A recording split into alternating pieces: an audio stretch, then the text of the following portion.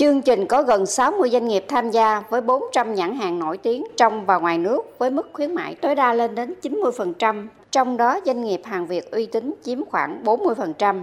Đây là dịp kết nối các doanh nghiệp để tạo nên chuỗi khuyến mãi hấp dẫn nhằm thu hút đông đảo người tiêu dùng và du khách.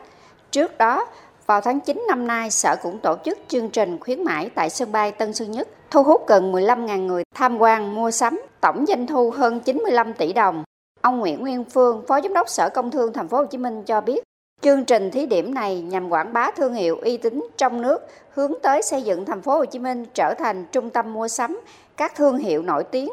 Sự kiện sẽ diễn ra định kỳ hàng năm, tạo nên điểm hẹn tham quan mua sắm hàng hiệu của người tiêu dùng trong và ngoài nước. Ông Nguyễn Nguyên Phương nói: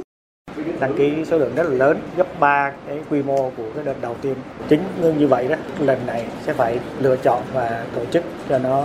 cái chất lượng cao nhất thay vì đáp ứng theo cái yêu cầu về quy mô. Cái giải pháp tới đây sẽ phải tính toán lại, thay vì tổ chức tập trung một địa điểm thì có thể sẽ tổ chức ở nhiều địa điểm một lúc, thì như vậy nó sẽ đáp ứng được vừa quy mô, vừa chất lượng và hiệu quả.